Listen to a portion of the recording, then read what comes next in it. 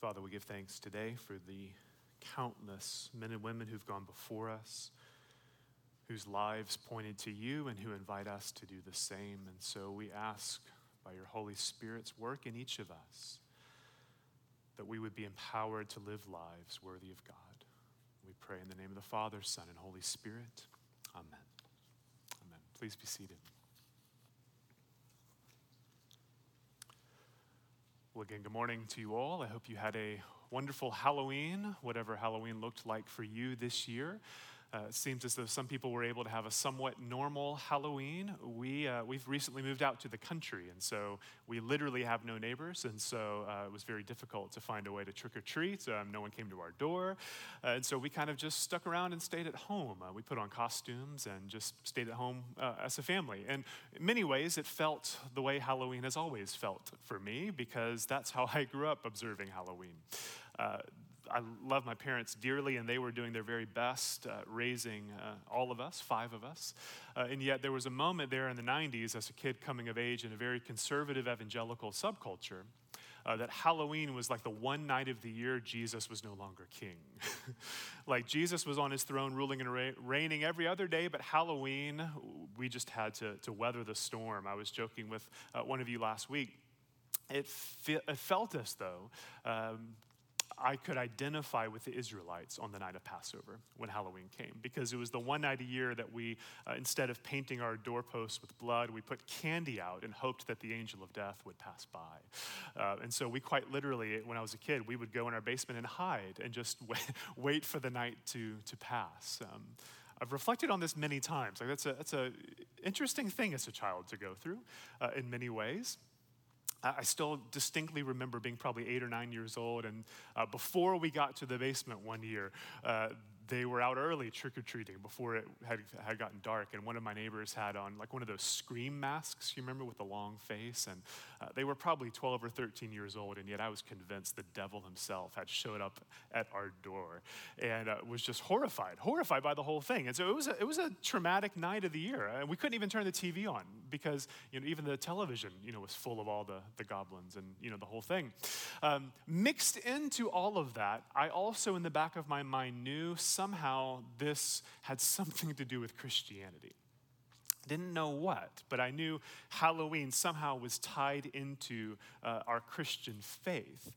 My Lutheran and Presbyterian neighbors and friends would, sometimes call it a Reformation Day. My Catholic neighbors, I knew this was when they would all pray for the souls of their loved ones to have their time in purgatory shortened.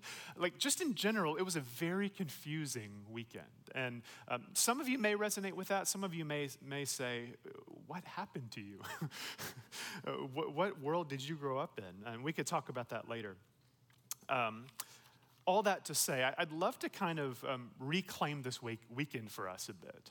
Not just the trick-or-treating side of things, but ways in which Christians have observed these 3 days, really actually, for centuries, hundreds and hundreds and hundreds of years. This has been a really significant weekend in the life of the Christian church, in the life of Christians who journey with our Lord and with one another through life. And this is a bit of a departure. Normally at Trinity, what we do, almost without exception, is we preach an expository sermon, where we take one of the readings from the day and we say, Lord, would you speak to us through this? And we really let the text then set our talking points and define where we're headed. Matthew 5 is the reading assigned for All Saints' Day, and we preached on this just a few months ago. In February, this was also the assigned reading, because we've been working our way through the Gospel of Matthew. And so way back then, it feels like that was 9 or 10 years ago in 2020, but in February, we preached on this, and you could go find it on the podcast. I did a very detailed expository sermon on Matthew 5, on the Beatitudes. And I don't want to do that today, other than just to maybe as a way of reminder, the reason this is also assigned again here on All Saints is because it's a picture of what it means to be a saint. This is a picture of what it means to be someone who is blessed by God, who lives in a state of blessing with God. You may remember, if you were there or heard it way back in February, this is a picture of a state of blessing, a state of being. In the Bible, there are 2 words for blessing. One is the way we would ask God's blessing on someone or on our own lives. The other word for blessing is a statement of being that says you are blessed even if your circumstances seem to say otherwise, even if the details of your life are a place of sorrow or struggle or challenge, because you are filled with the life of God, you in that moment are a blessed person. And I think it's through that lens that we read this passage and that we sit with this on All Saints to say, let's reflect through that lens on those who have lived in a state of great blessing, because that's by and large been very true of the saints. The saints that we remember in the life of the church, almost all of them endured incredible suffering and sorrow, difficulty and pain in their lives. And yet we look back at them and we don't reflect on that as much as we say through their pain and through their sorrow, they still were blessed by God. They lived in the blessing of God. And so we look at them for their example and for encouragement for us to say, could we then do the same? Whatever struggles we're facing. And in 2020, it's probably not hard for us to identify things that are a challenge or difficult in our lives. We do so with the saints in mind and say, as they endured with great joy and blessing, we can do the same.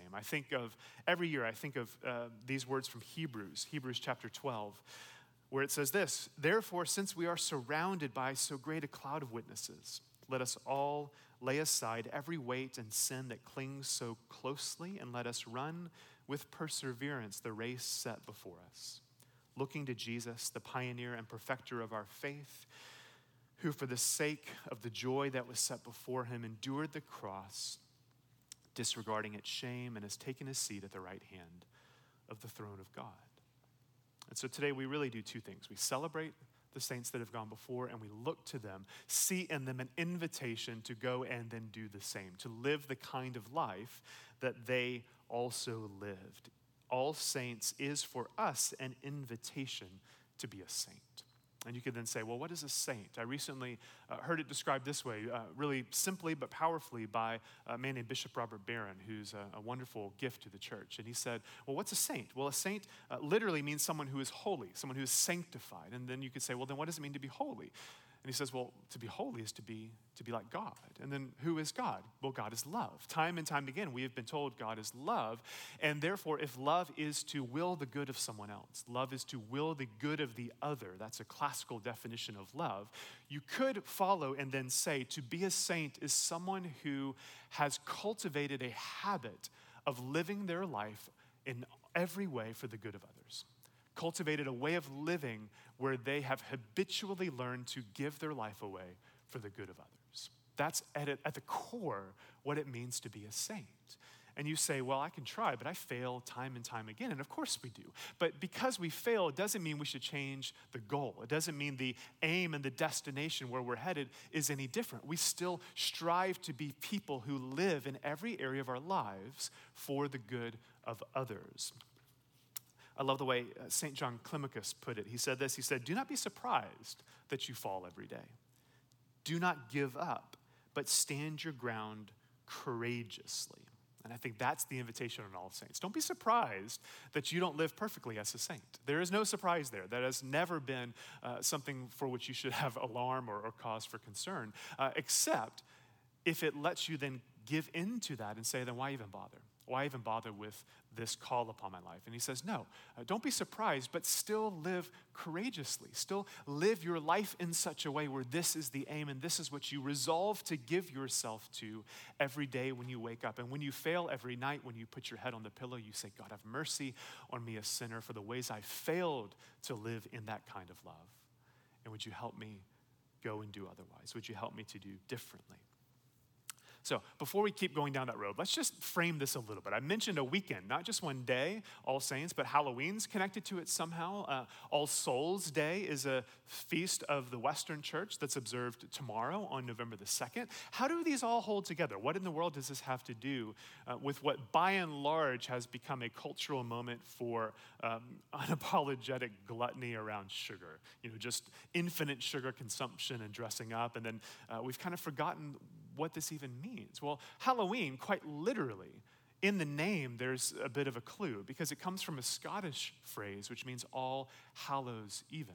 Quite literally, an all holy evening. And that comes from a very ancient custom where Christians would gather in prayer the night before a significant feast or day of worship in the life of the church, all the way really back to the Jewish people as well, gathering the evening before as the beginning of that day. And so the only reason we have Halloween is because we have All Saints' Day.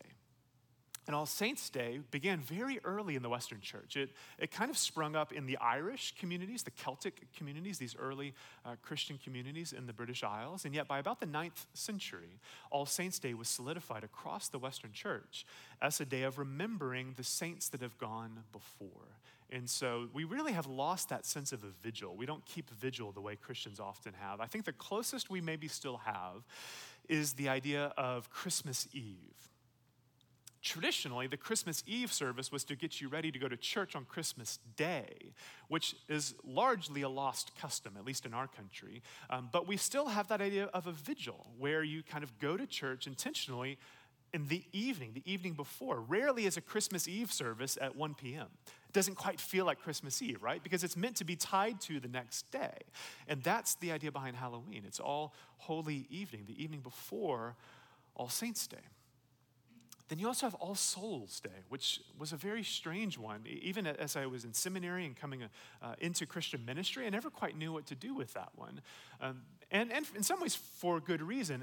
In an Anglican context, much of the origins of All Souls' Day is something that's a bit foreign to us because in the Middle Ages, it grew up as a way to, by prayers or acts of piety, shorten the amount of time your loved ones spent in purgatory. And Anglicans don't really have a category for purgatory, and so it was hard to make sense of that. However, in recent years, many Anglican communities and other Christian communities have pulled that day back in and said, maybe it's almost like an extension of All Saints' Day. And here's how. Most of the time, All Saints' Day, we remember the capital S saints of the capital C church, the people who are known around the world as these well-known icons of the faith. My kids are in Catholic school, and they have an All Saints' Day parade on Tuesday. It's like All Saints' Day meets Halloween, trick-or-treating. And so they all dress up as their favorite saint. All of them are well-known saints. My 6-year-old, I said, or my 7-year-old, I said, who are you going as? And he said, he's a very cheeky little monkey. He said, I'm going as Saint Therese. I said, you know she's a nun. He said, I know, I'm just kidding. I'm going as St. Michael the Archangel because he kills dragons. And I said, that's more like it. But they're not thinking, I'm going to go as my great-grandmother.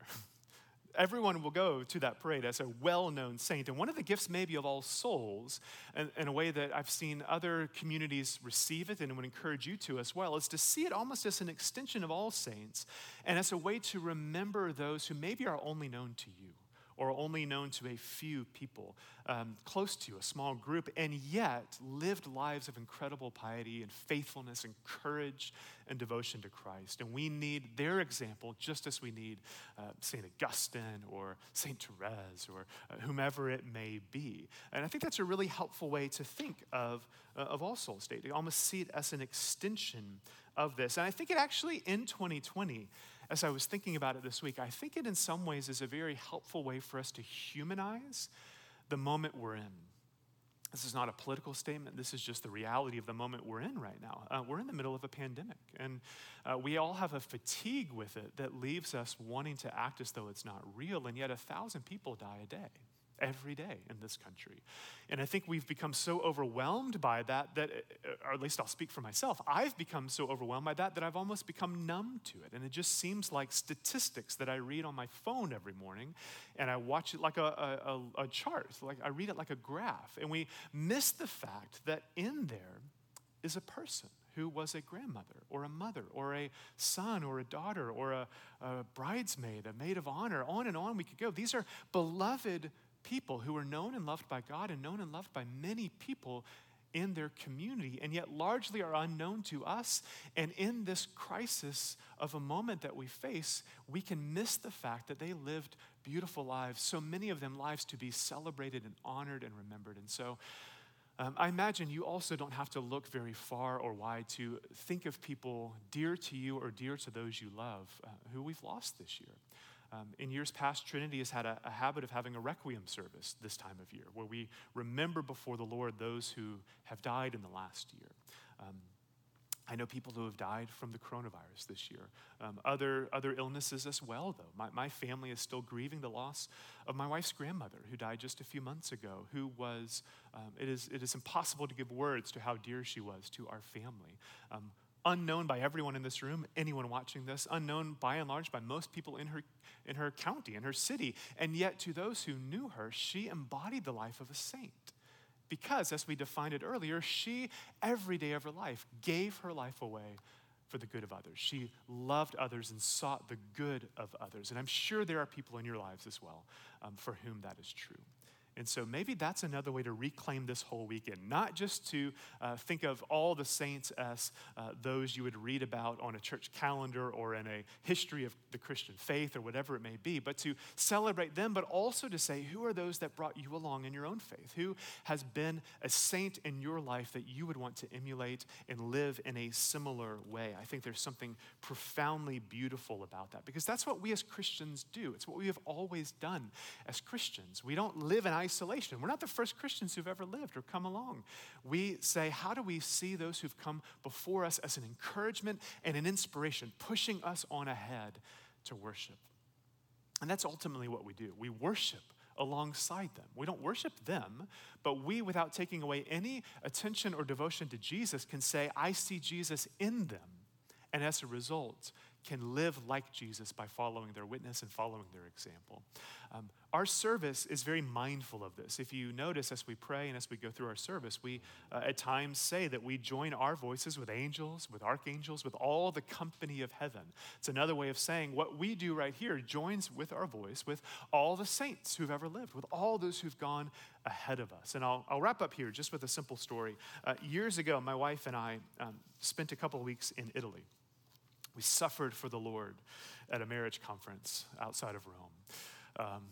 There was no suffering. It was wonderful, one of the highlights of our lives. And we had a few days to tour, and so we did all the touristy things, saw all the sights, ate all the food, ate gelato 9 times a day, did all the things you do. But one of the things we did that I'd always heard was worth doing was we went and spent an afternoon at the catacombs outside of Rome.